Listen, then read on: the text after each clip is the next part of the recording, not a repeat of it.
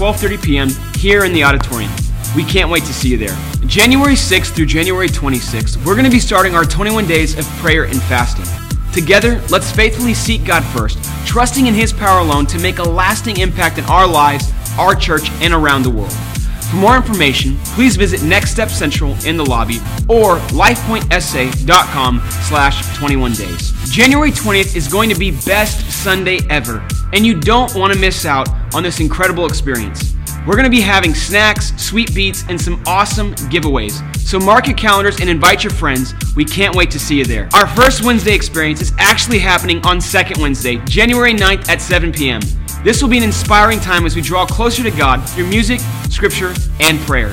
This is a time you don't want to miss. Calling all middle school, high school, and college students. Join us tonight for Motion from 6 to 7:30 p.m. here at Life Point Church. We've got a brand new series that you're not going to want to miss out on called New Vibes. If you want to know more about what's happening here at Life Point, then follow us on social media or check out lifepointsa.com.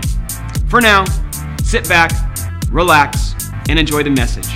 Thanks for being with us today.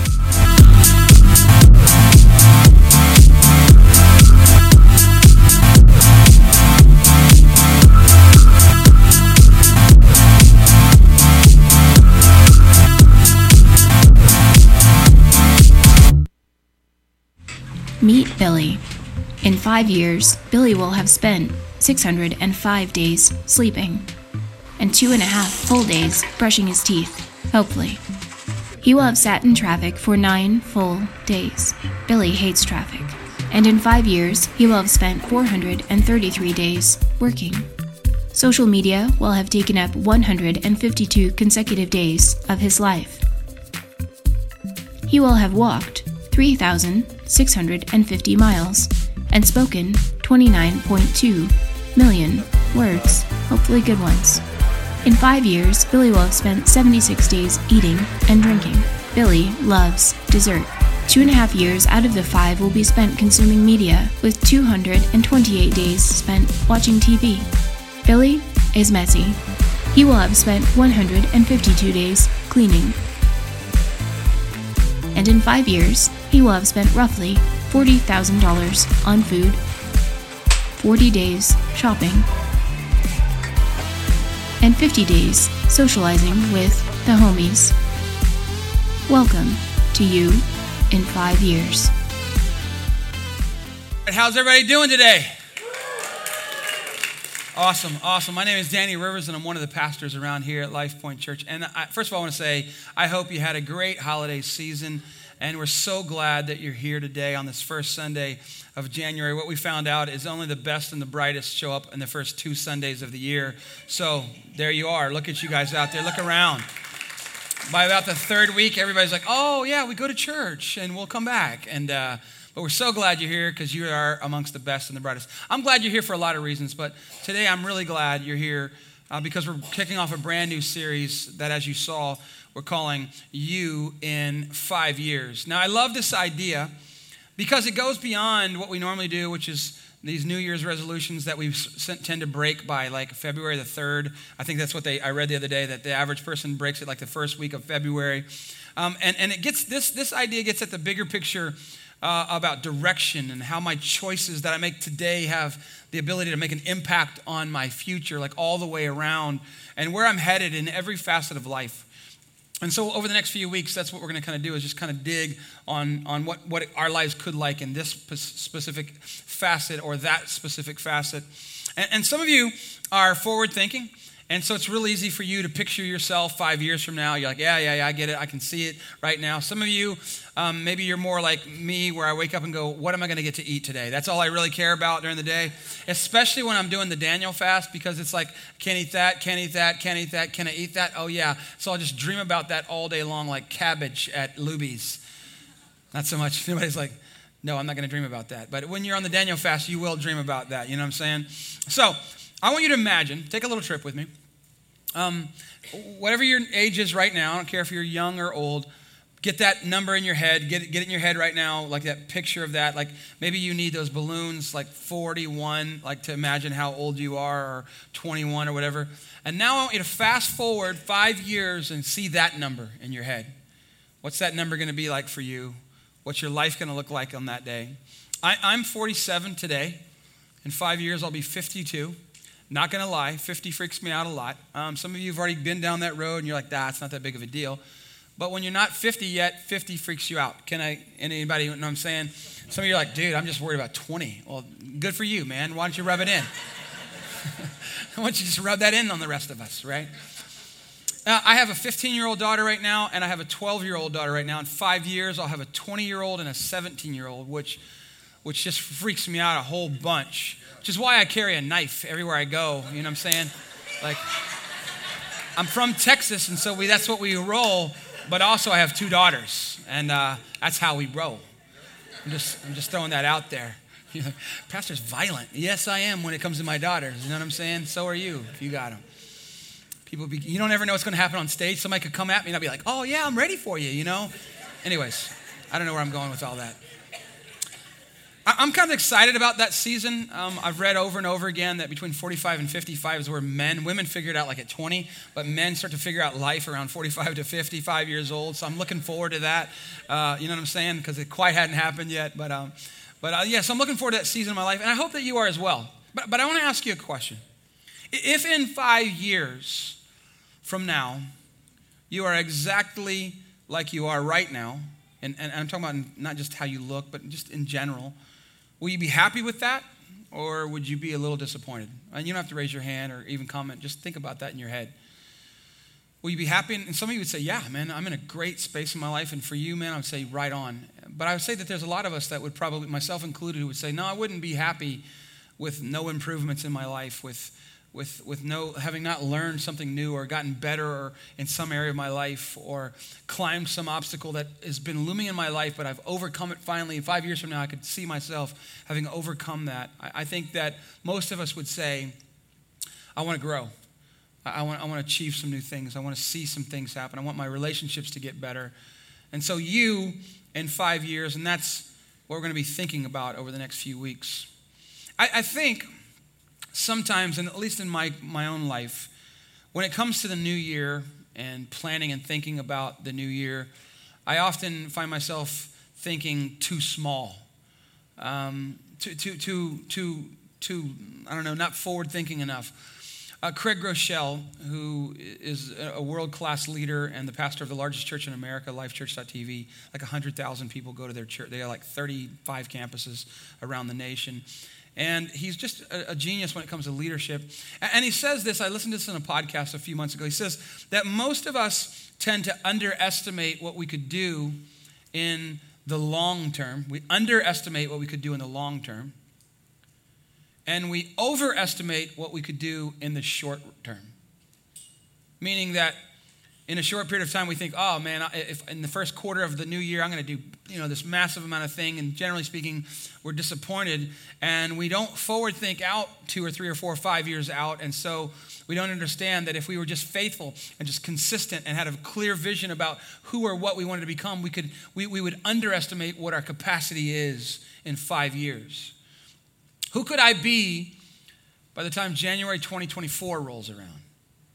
Like if I gave it my all, if I gave it all that I got, if I went after it, if I trust the God who made the heavens and the earth, who is for me and not against me, who gave me Jesus, who gave me his Holy Spirit, who could I be 60 months from now?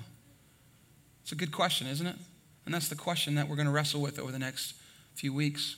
What could you accomplish in 5 years if you got a clear vision for your life, if you got serious about focusing on a few things rather than like the shotgun approach to life? What could you do? I was thinking about that this week. Like one of the things that I would love to do is I'm 47, I'd love to learn how to speak Spanish. I grew up here my whole life. And most of my friends growing up were Hispanic, and I have 2 Hispanic brothers-in-law, and none of them have taught me anything but bad words up until now. So I know a lot of bad words. I know how to say carne guisada pretty well.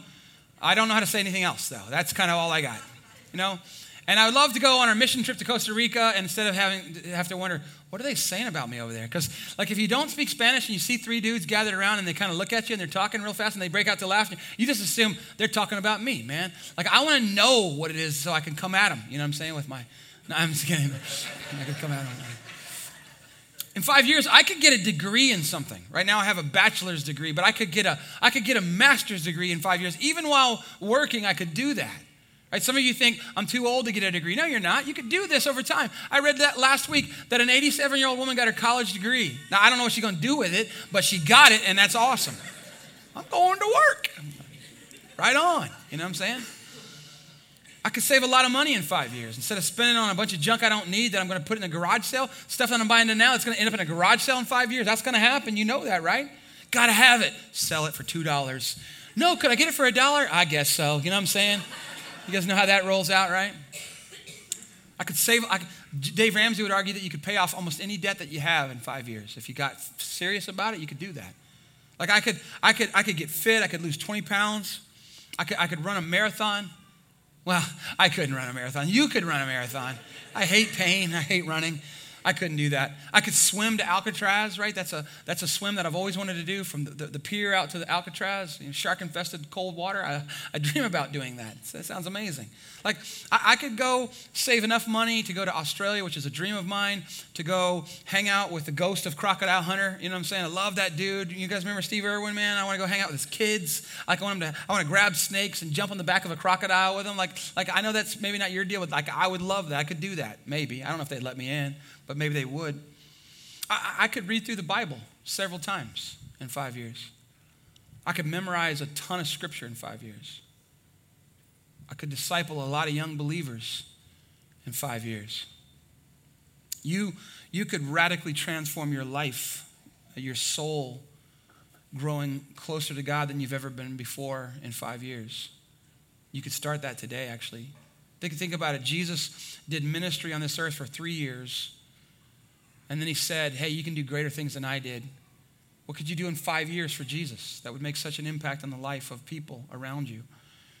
I think about what it would look like if I went to the Lord with my stuff rather than trying to solve all of it on my own. And then as a last resort, I went to him, which is what a lot of us do. What could my life look like in 5 years? And that's where I want to land today.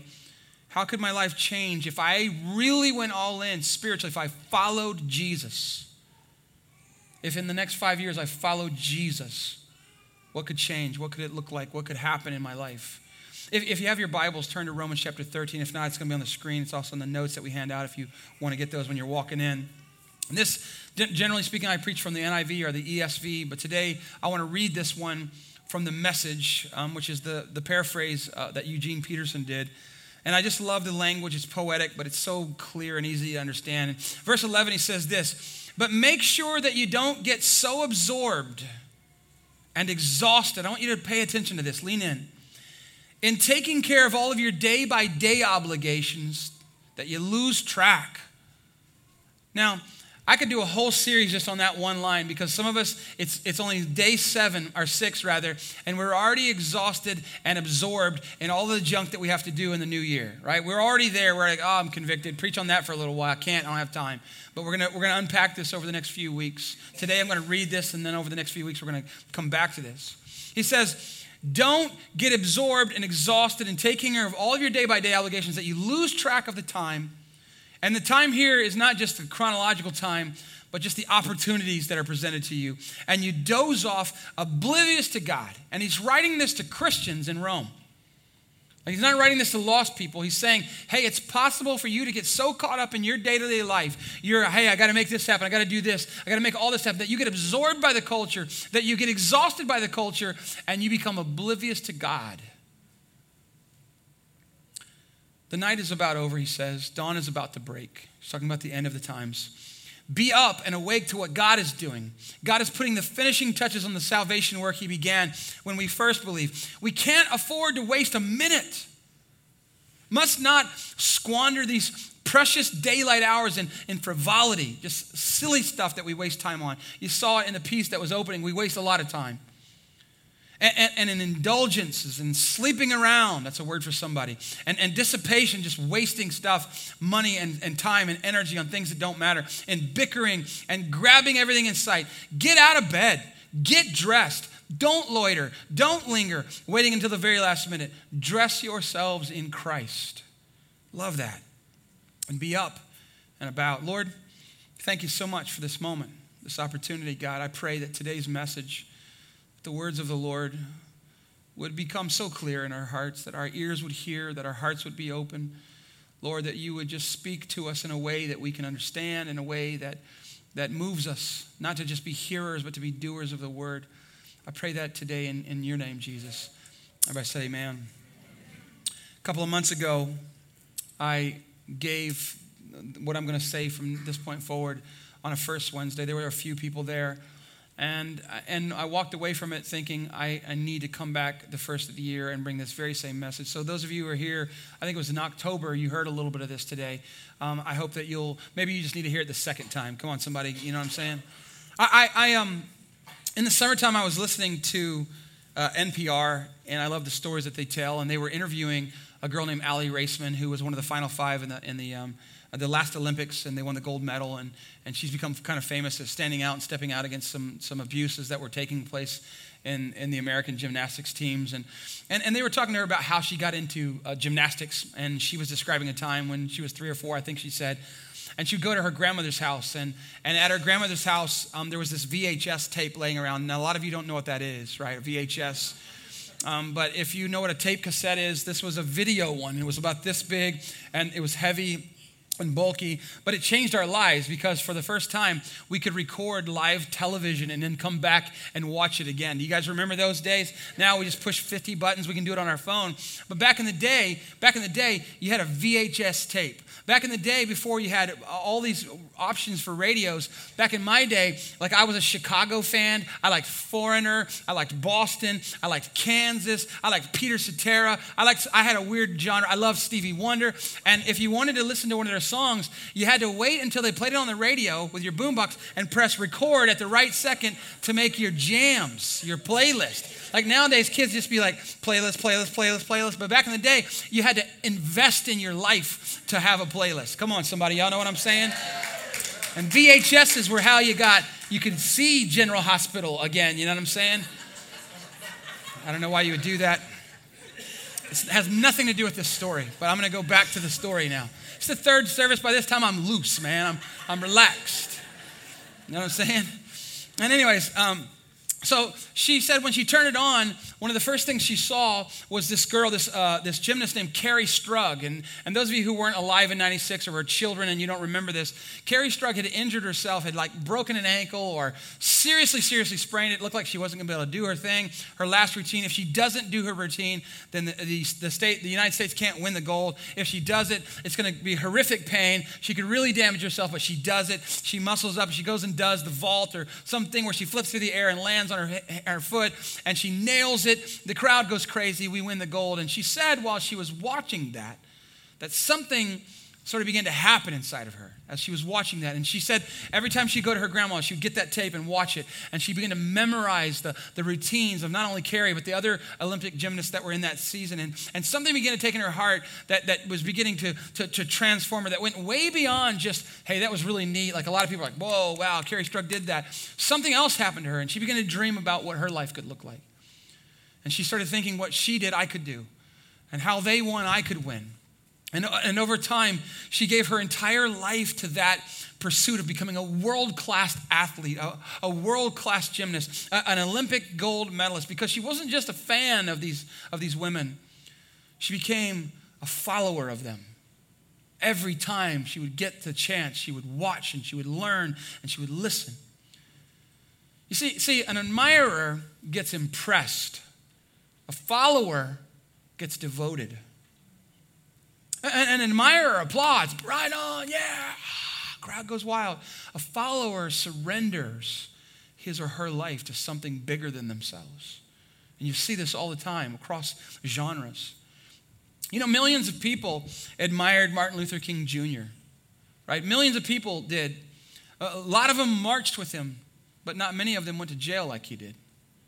Not many of them had their houses burned like he did. Very few of them died in the manner in which he did. Like a lot of people admired Mother Teresa, right? But not many moved to Calcutta to serve the destitute and the poor and the diseased in the way that she did. A lot of people are fans. A lot of people are admirers of Jesus. Not everybody says, I want to be something beyond that.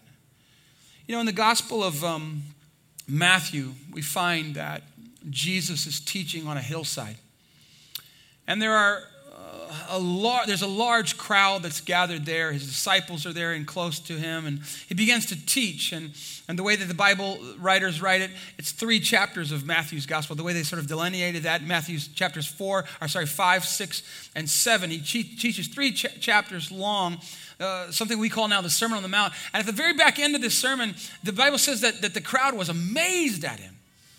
Like they were like, what? Right on. Like standing, oh, bravo. They've never heard anybody like him, they say.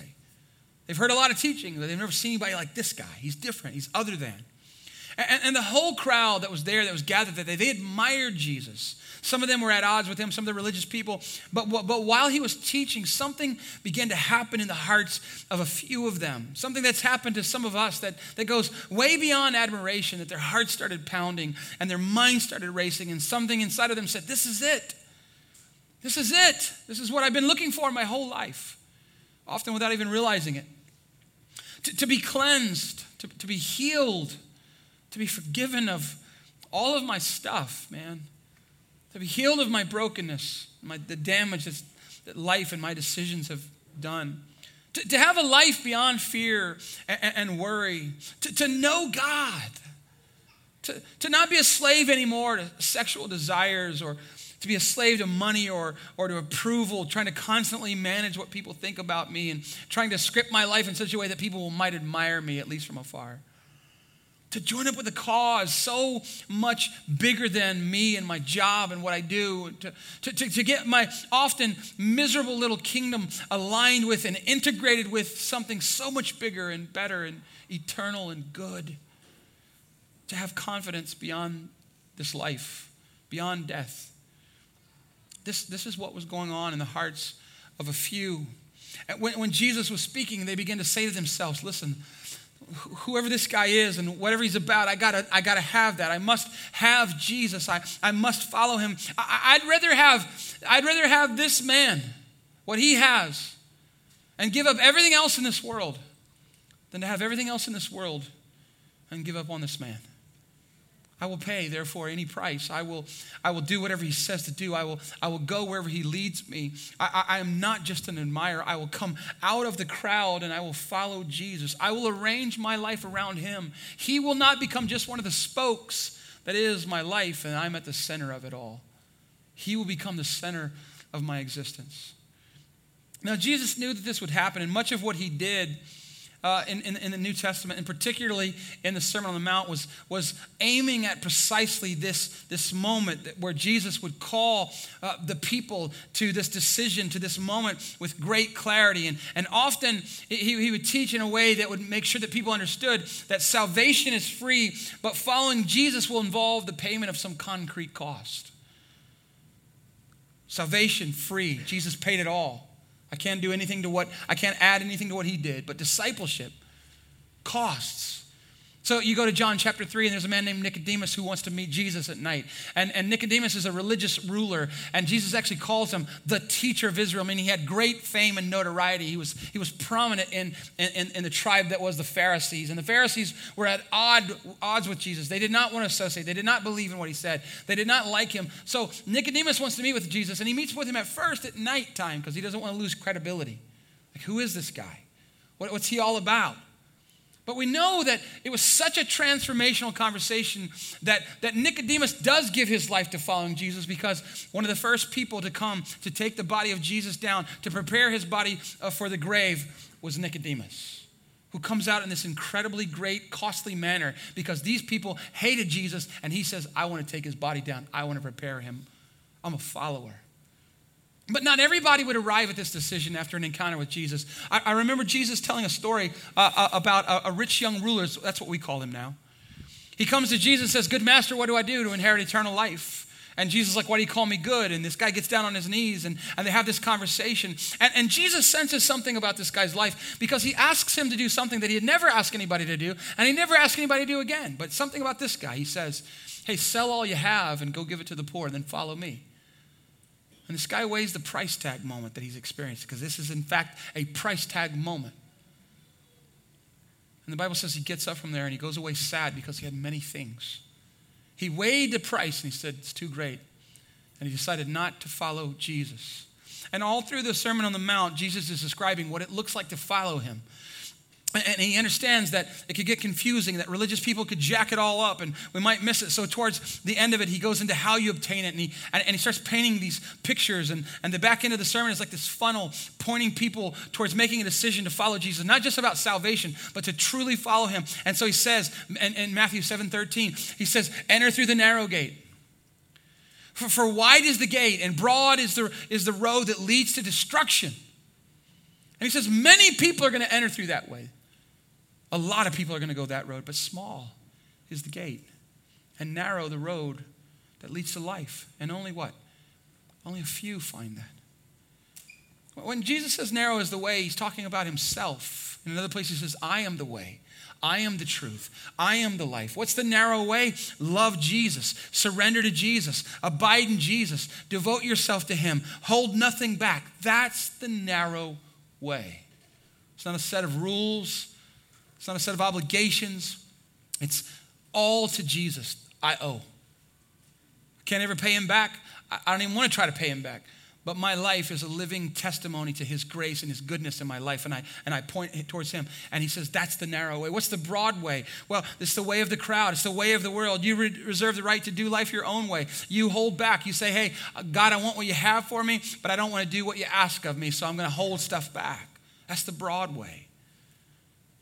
And the end of the sermon is Jesus painting these stark pictures, these contrasts: broad way, narrow way, wide gate, narrow gate, good tree, bad tree, true disciples, false disciples, house built on the sand, house built on the rock, people who do what Jesus says to do, people who say, I don't want to do what Jesus says. The crowd, the followers. He's painting these pictures with this sermon. Now, here's the thing that I want to ask you. And this message isn't a comfortable one. It's not, hey, let's all laugh and cut up and go home. This is a challenge. I'm going to call on you to raise the bar in your spiritual life. I'm going to call on you, those of you who call LifePoint home, I'm going to call on you to step it up in this new year. I'm not going to leave anything vague. I'm going to call on you to take a next step, to see yourself 5 years from now and what that could look like if you do this today. Where are you right now in your relationship with Jesus? Could you sense that I'm a genuine follower, Danny? I'm not perfect. I'm not getting it right, but I'm going hard at it. I'm doing the best I know how to make a difference in the world. Not to earn my salvation, because you can't. That's not what we're talking about. Not at all. But to make a difference with what I've been given. I'm going hard at that. Where would you be if you went all in with Jesus? I want to talk about this idea of an admirer of Jesus. Because truth be told, I think that a lot of American Christians, that this is the category that they would find themselves in. And if you were to say to the average person who's in that sort of admire category, do you believe in Jesus? They would say, yeah, man, of course I do. Why else would I be here? In my own way, I do. Do you believe the Bible? Yeah, I do believe the Bible. I mean, most of it. Some of it, I don't know. I don't do a lot of it, but I do believe that those are the words of Jesus, you know. And they may go to church on occasion. And they may even volunteer, you know, here and there. But at the end of the day, they want to retain control over how they make their decisions in life. And they want to live for themselves. And so that if getting too close to Jesus involves them risking some success with their business or some success at work or to change their lifestyle or to get humble about getting help with their marriage or some addiction or getting serious about immersing their minds in Scripture and becoming a worshiper of Jesus and being faithful to the Word of God, then a lot of times people would be like the rich young ruler. You know what? No, man. Sounds like a lot. This is my life. And they want to maintain a certain distance between them and Jesus so that it's a comfortable level. Like, I want to be close enough that I get to go to heaven when I die, but I don't want to be too close where he goes, hey, I want you to do something different than what you're doing right now. And if the gap becomes too great because I made some bad choices or because life has become hard, then I'll ease back closer to him. I'll pray a little bit more. I'll maybe throw a little bit more money in the offering bucket, hoping, hey, did you notice what I did there? Could you help a brother out? Right? And we'll do that. But when they don't want him to get too close either, Because at the end of the day, I think the story of the American church is that we want to be saved, but we want to be aloof and uncommitted. I want to be saved, but I don't want any strings attached to that. I want to be saved, I want to go to heaven, but I don't want to do any of the stuff that Jesus said because it seems really hard to do in this context. Maybe he was just talking to those people on that day. No. Now, in Jesus' day, there was this sort of natural progression of what it looked like to follow him. I'm gonna throw some stuff out here. I didn't know what to call this. We're just going to say, I should have thought of this before I got up here. I've already done this 3 times or twice, and you'd think I would get this right. We'll just talk about the progression, right? So people would come at first, and they would be strangers to Jesus, right? So sometimes in the Gospels, you will see where that Jesus did something, and people would be like, who is this guy? Like, matter of fact, his own disciples who had been hanging around with him, they're out in a boat one day, and they're freaking out because the storms are up. He's asleep in the front, and he's like, wind, stop, peace, be still. And the winds and the waves die down, and the guys go, who is this guy? Like, we kind of liked you, but now we're a little bit afraid of you right now. You know what I'm saying? Strangers to Jesus. And then after a while, maybe they saw him teach, maybe they saw him do some miracles. They'd be like, wow, that was pretty crazy what he did right there. And they would become admirers of Jesus. Did you see what he did? You see him heal that sick person? Did you see him take that little boy's lunch and multiply it and fed all these people? Not only did he feed them enough, but there was 12 baskets left over. Dude, that guy is rad. You know what I'm saying? Like those other guys are right here. He's at a whole nother level. That guy. Admirers of Jesus.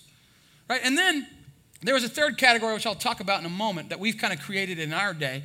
But after following Jesus for a while and seeing what he did, and then they would say, man, he said that I should do this. And then they went out and did what he said, and they were like, oh my goodness, it worked. What he said worked. And they begin to trust Jesus. And at the end of that, they become what we've been talking about. They become a follower of Jesus. Become a follower of Jesus. Now, in our day, we've created an additional category between admirer and follower. And this is the American church, I think, a lot of us, and that is this category. We are users of Jesus. I want to go to heaven when I die. I don't know if all that's real, but if it is, I want to go to heaven. I don't want to go to the other place. I don't want to go to hell. So I will use what Christ has done on the cross for me to get me there, but that's all I want from Jesus. Now, I've told this story before. The idea here is that the good news, the gospel of Jesus is about the minimal entrance requirements for getting into heaven when you die. And we can use what Jesus did for us on the cross to gain access to heaven without ever really having to follow him. There's this great scene in Monty Python's The Holy Grail. Anybody like Monty Python's? Like, we're going really deep right now. Okay, you guys ready? So if you've seen it, then you know that's Camelot, and you know Lancelot and all the lots, you know those guys, right? And Arthur, and they're going on the Holy Grail to get the Holy Grail, and they're at the end of the mission, and they come to there's the castle, the Holy Grail's inside, and there's this abyss, and it's like there's a bridge, a little rickety bridge called, the Bridge of Death or something, and there's this little trollish looking man there, the bridge keeper. You guys remember from the 80s, those of you from the 80s, like you had these little guys you would stick on your pencil, and you would spin around real fast, and poof, they would puff up their beards and everything. Anybody? 3 people. Okay. He looked like that.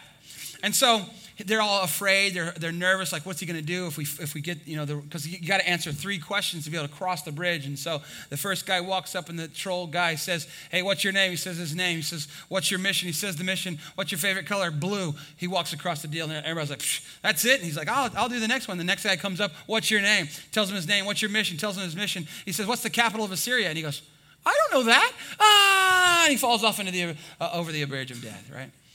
So then the next guy's a little shaken up by this whole deal. And he's like, what's your name? Tells him his name. What's your mission? Tells him his mission. What's your favorite color? Red. No, blue. He can't. He's shaken up. Falls off. So King Arthur's like, give it to me. Let's go. And so the guy says to him, hey, what's your name? He says your name. What's his mission? Here's your mission. And he says, what is the wing speed velocity of an unladen swallow? And so King Arthur says, well, is it an African swallow or a European swallow? And the rich keeper goes, I don't know. Ah, and he falls off the deal. And Arthur walks across the deal. Second crowd laughed harder than y'all did. Anyways. Some people think of the gospel like that. Someday you'll die, you'll come over to the bridge of the abyss into heaven. If you answer the question right, you get to go over and get the Holy Grail. And so everybody wants to know, well, what's the minimum entrance requirement for getting access into heaven? The problem is, if you study the Gospels, Jesus never says, now here are the least amount of things that you need to do to go to heaven.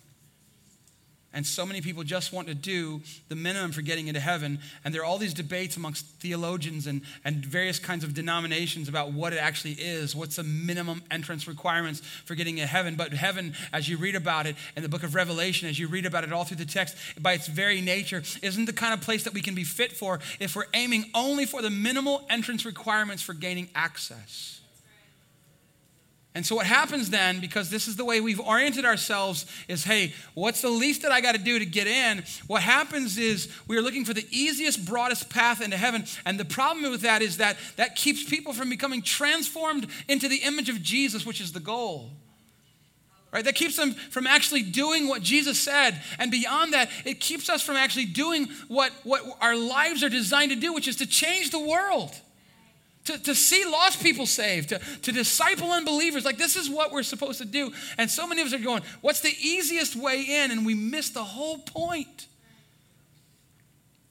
The gospel is the announcement of Christ's kingdom come to earth. It's about the rule and reign of Jesus and his followers going, hey, Jesus, where do you need me at in this whole deal? We got this big grand scheme going. What do you want me to do? And that kind of ideology keeps us from going, hey, what do you want me to do? But this is the kind of stuff that birthed LifePoint, because there is difficult kingdom work to be done. Jesus, when he's teaching his disciples to pray, what does he say? You say, our Father who is in heaven, hallowed be your name. Your kingdom come on earth. Your will be done as it is in heaven, right? That there is work to be done. And he said in another place, you're going to be bright light like a city on a hill. You're going to be potent salt. And we're supposed to change the world. Not just go to heaven when we die. We're supposed to change the world right here and right now. And that involves sacrifice, and sometimes it involves pain and occasionally even suffering. And nobody wants to talk about that. But that's the kind of stuff that birthed this church. That's the stuff that's made this church not only what we're going to be, but what we are right now. It's people that are sitting in this room right beside some of you who have said, whatever it costs, whatever it takes, Lord, I want to make a difference in my life, and I will do whatever you want me to do. I'm willing, God, use me. And it's those types of people who change the world. Like, I know I'm intense right now, but I got to tell you this. I don't care if you're a Christian or not. There are people who change the world year after year. There are people who do crazy things. None of them ever did it as an admirer of something. They all did it because they went full throttle. They sold out to something, and that's the people that change the world. And the rest of us kind of do what they do. They pave the way and we go along with the crowd. But listen, God is looking for some people who will say, yes, God, whatever you want from me, I'm willing to do it. Because here's the deal. When it comes to our salvation, which is not what we're talking about today, Jesus did that. He paid the price. There's nothing I can do to add to what he did for me. And that's the thing about salvation. You trust Jesus. You stop trusting the world. You stop trusting your own self. You put him first. You put you next, right? And you put trust in Jesus. And it's discipleship that's the challenge. It's becoming more like Jesus that's the challenge. It's seeing our city saved. It's saying, hey, we got neighborhoods all around us here, and somebody's got to reach the people who are going to a Christless eternity right now. We got to do the work. God, I'm willing. And rolling up our sleeves to that end. What do I need to do? God, what do you want me to do? That's the goal. It's not just go to heaven when you die. That's the ultimate goal, but there's a bunch of stuff in between. And so many of us are not ready to stand up and be counted to that end. And that troubles me as a pastor, to watch folks year after year after year who just absorb, but never say, hey, what do we do to save the city? And God is saying, who wants to roll up your sleeve? Who wants to make a difference? And I've wondered, Why is it the case that some people are like, hey, you can count on me, and the vast majority never say you can count on me? Why is that? I think I understand that now. I want to see if I can help us understand this. One more thing here. There's a guy who died in 2017 named Michael Novak. He was a Catholic philosopher, wrote, 40 some odd books about life and about how to live life. And he talks about what it is that makes people do what they do. And he talks about specifically convictions and 3 kinds of convictions that people have. He first of all describes these public convictions, right? And this is the kind of stuff we want people to think that we believe, right? We'll say certain things on social media. We'll be like, oh man, I'm an action person. I go out and make a difference by what I post on social media. Like I don't actually show up, but I want everybody to think that I'm into that. So for instance, these are things that politicians will do for PR purposes. They'll tell their base whatever it is that they want to hear to get them elected, but then they're going to go out and do whatever they actually believe, not what they told people they believe. Public convictions. Like for instance, fellas, some of you will relate to this. Like maybe one time your wife puts on a dress or a pair of jeans and she says, does this make me look fat? Or does this make my hips look big? And you would, because you're wise, you would say, what? No, I didn't even know you had hips until right now when you just said something. Public, right? No way am I going to tell her what I really think about that particular pair of pants. Come on, somebody, you know what I'm saying? It's funny. Yeah, all right, anyways, I'm going to keep moving because I feel darts of hatred coming at me right now. And then there are private convictions. These are what we think in our own mind. These are what we believe. This is what we want to believe that we believe. This is what we want to say that we believe. But what we often find out is when pressure gets applied to these convictions, when things change, these convictions crumble. I'll give you a perfect, for instance, from the Bible. Jesus tells his followers, listen, in a day or so, you guys are all going to betray me. You're going to all leave and run away. And Peter gets offended by this notion. He's like, what? No, not me. I would never leave you. I would never betray you. Now, when Peter says this, is he sincere? Yeah, of course he is. Did he mean it? Yeah, he meant it. Was it true? No, it wasn't true. When the pressure came, he did leave him and he did deny him because they were private convictions, right? A private conviction, I think I believe it until the situation changes. Then I discover that my convictions changed because I didn't really believe it when the pressure was applied. And then lastly, Michael Novak says, there are core convictions. And this is what we think about the way things really are. You cannot violate these. You never violate the way that you actually believe things are. For instance, I believe in gravity. Right? Come on, y'all with me on this? I believe in science. You know what I'm saying? And I don't have to test it, man. I don't need to prove that it's real. I'm not going to get on this building after church and go, let me see if gravity is the real deal. You know what I'm saying? Because that's going to hurt, man. And the older I get, when I fall off my bike, and I do that occasionally, it hurts more and it takes longer to recover, and I don't need to test gravity. And Michael Novak says our core convictions are the deepest of our convictions. And he says it's what our lives display, listen now, by default. Meaning I don't have to think about these anymore. This is just the way I live my life. In other words, I don't need to tell you what I believe about my family, about sexuality, money, marriage, or any other sphere. My behavior says it all for me. Behavior is always a result of your core convictions about the way things are. If you want to change your life over the next 5 years, it will always begin by changing the way you think. Public, private, and core. My public convictions are often bogus. My private convictions are often fickle. But my core convictions determine the way I actually behave, the way I handle my money, the way I handle my relationships, the way I treat other people, are all based on how I actually think, my core convictions. In other words, here's the stuff I say I believe. Here's the stuff I believe that I think I believe, and then there's the stuff that I reveal by how it is I actually live my life. And the thing is, if our public convictions and private convictions were the same as our core convictions, we'd live our lives in a totally different way than we actually do. Which is why I believe a lot of Christian people's lives are not changed over time. They want people to believe that they believe, They think they think they believe what they believe, but it never actually shows up in the way they actually live. And Craig Rochelle calls these guys Christian atheists. I believe in God, but I live as if he doesn't exist. I read the Bible, but I don't do what it says. And Jesus comes along, and what do you think he's most concerned about with these three things? Right? Core convictions. Because Jesus was for the first person who ever lived and the only person who ever lived for whom all three of these things were in perfect congruence. What he said he believed, what he thought that he believed, and what he actually did were all the same thing, perfectly in harmony. And his life was so magnetic to people because no one had ever met a man like Jesus. Because nobody has ever existed like Jesus.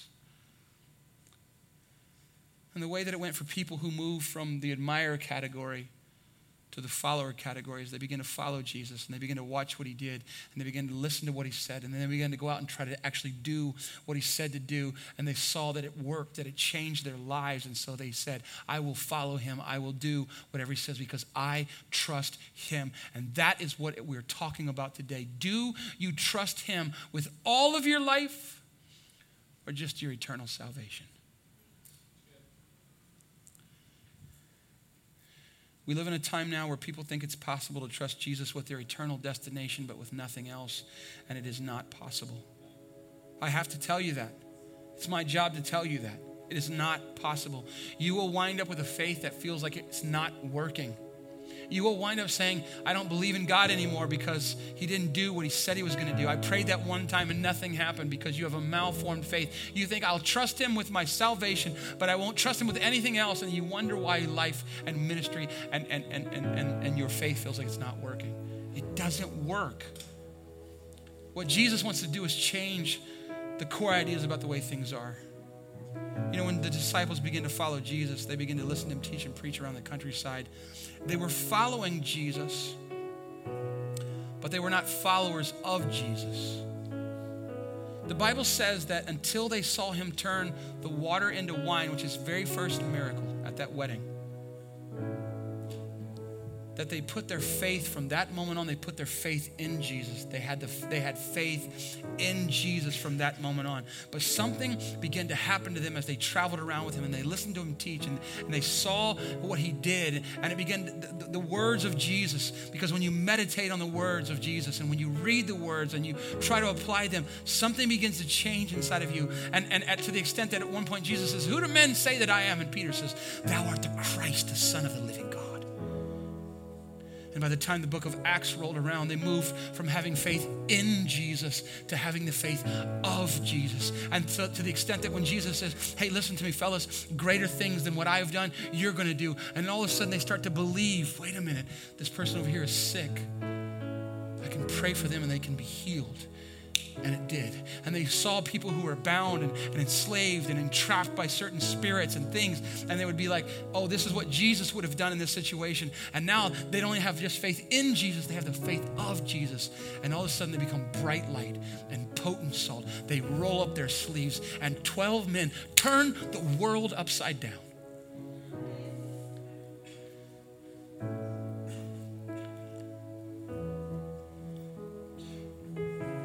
Let me see if I can wrap it up like this. And I'm way over my time. I would apologize, but what is it good to do? I'm going to do it again probably next week, all right? Anybody ever seen this word right here? Not those words, the next one. Anybody? Okay, apparently not. Oh, there it is. It's the word funambulist. Funambulist. It's kind of a weird word. It's kind of fun to say if you want to say it. It'll make you look really smart if you just kind of drop it in casual conversation. I was talking about this funambulist the other day, and it's like, oh, that guy's smart. You know what I'm saying? It's a tightrope walker, right? And one of the most famous back in history was a guy named Charles Blondin. He was a tightrope walker, and he was famous for this. And large crowds would gather, and he stretched a cord across the Niagara Falls, and 100,000. History says that 100,000 people showed up. It's like right before the Cowboys were dominating the the Hawks, and before the Spurs were trashing down Kawhi and the Raptors. But this was back in the day before that. You see, before all those great and mighty deeds were taking place. Jesus. Anyways, so he's like, you guys believe I can walk out across this wire? And the crowd like, yeah. I don't know if they were like, Charles. I don't know what they did, but they were like cheering him on. And then he'd walk out and he would make an omelet, like make an egg omelet out there on the wire. And then one time he gets out a wheelbarrow. He says, who thinks that I can walk this wheelbarrow across that rope? And the crowd's going, And then he goes, who wants to get in the wheelbarrow?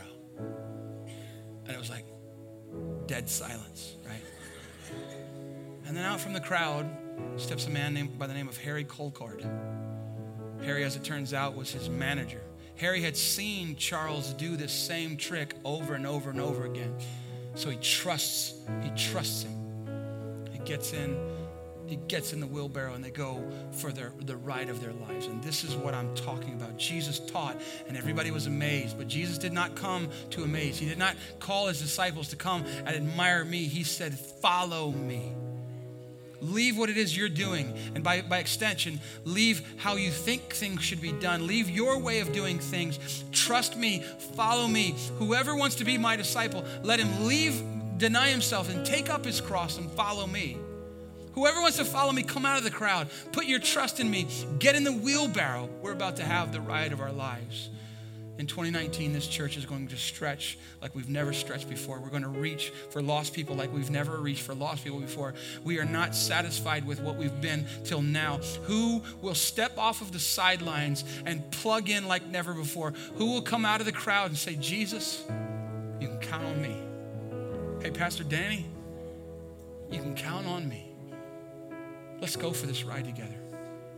Who will truly follow Jesus? And what can that look like 5 years from now for you? What difference can your life make if you said yes to following Jesus? Now I'm going to call you to a concrete step of action. Out in the lobby, as you leave today, we're starting 21 days of prayer today and fasting. Some of you don't know what fasting looks like until you have to get blood work done for your doctor. And you're like, oh man, I can't eat until 8:30. I'm just going to starve to death, man. I feel you. I hate that too. I'm like, how early do y'all open? 6:30? I'll be there, man. Then I'll go to Bill Miller and have tacos. You know what I'm saying? 21 days of prayer and fasting. We got this resource out there, Pray First. We give you this every year. It's got some prayer guides, some how-tos, hey, try it this way. There's some pages in the back you can write down your prayer request. In addition, out in the lobby, we have this little card, 21 Days of Prayer. It says, and there's a blank, commit myself to 21 days of prayer and fasting. Now, this is not some legalistic document so that if you sign it, you're beholden to it. No, there's just something about taking a concrete step. Do you know what I'm saying? Putting your name on a piece of paper like that, leaving it out there, dropping it in the offering box, whatever it is. And then over the next 3 Saturdays from 9 to 10 a.m., we're going to pray right here in this room. We're going to take communion together. We're going to sing some songs together, and we're going to pray together. And the last time we did this, which was in September or August, man, we had 30, 40, 50 people showing up to that deal. But I'm dreaming about a time when we're going to see a lot more people than that who are saying, you know what, count on me. I'm going to pray together, because something happens when we pray. Something happens when we fast, when we deny ourselves something that we love, because our native instinct is to gratify our flesh, the Bible says. But something happens when we say no to the flesh and we gratify the Spirit of God. God, what do you want from me? Something happens in your life. Something can transfer in your life. Something can transform in your life. I'm going to call our students, kids, put down the video game, whatever it is, for the next 21 days. Sacrifice something. Something that will not be fun. And let's just see what God can do. Amen, somebody? Lord Jesus, thank you so much for this moment, for this day, for this opportunity, God, to share what's on our hearts, Lord. God, to know it was a challenge, and I don't make any apologies for that. That we would step up. We would step up and be counted, Lord. That our lives would be redirected, that our lives could be transformed and renewed and changed. God, I just pray that you would call us out of the crowd. That you would call us to a new level of spirituality, God, in our own lives. Not in order to earn anything. We can't earn it.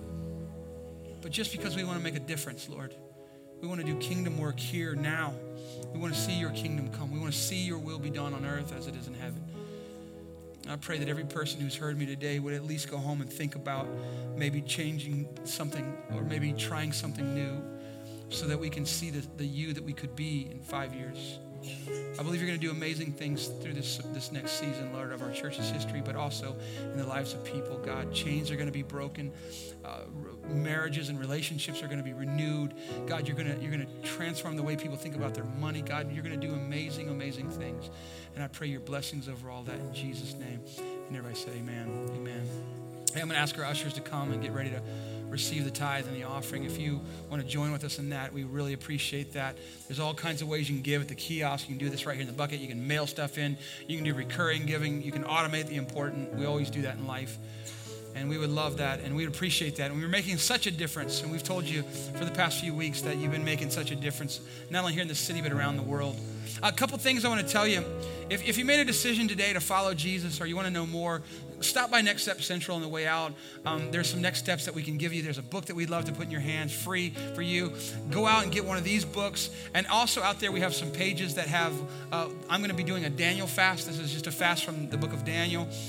It's really healthy. It's really helpful. It's hard to do, I'm not going to lie, but it produces amazing things in my life every year when I do this. We got information about that. On the back side of that sheet is the prayer focus, is what we're going to be praying about together as a church. And even if you don't decide to fast, man, pray with us about the things that we're praying about. There's something about that makes a big difference. And we'll be doing baptisms at the end of the month. If you want to sign up for that, you can do that there as well. Growth Track, that's happening right now, but you can do it next month if you want to do that with us as well. A couple of announcements. Motion, our student ministry environment. Where's my students at? Any of you here in the room today? Oh, that one right over there. Yeah. Come tonight, 6 to 7:30. It's always a lot of fun. They got a brand new series starting tonight. They have a lot of fun. There's always free grub and whatnot. And parents, bring them out and they'll enjoy it. Also, right after this service, give us about 5 minutes to catch a breath. And we're going to be talking about our Costa Rica mission trips. We have 2 of them this year, June 24th through July 1st and July 1st through July 8th. If you're interested in that, we'll have some information for you. We'll answer your questions, and then we'll tell you how to sign up and get ready for that. And then again, 21 Days of Prayer starts today. And don't forget Saturday 9 to 10 to join us. Hey, stand with me real quick. Bump a fist, high five, hug, whatever your comfort level is. Go Cowboys, go Spurs, and everybody else, whatever. You know what I'm saying? Whatever. We love you. God bless you. Happy New Year, everybody. Let's have a great day. Have a great week. God bless you.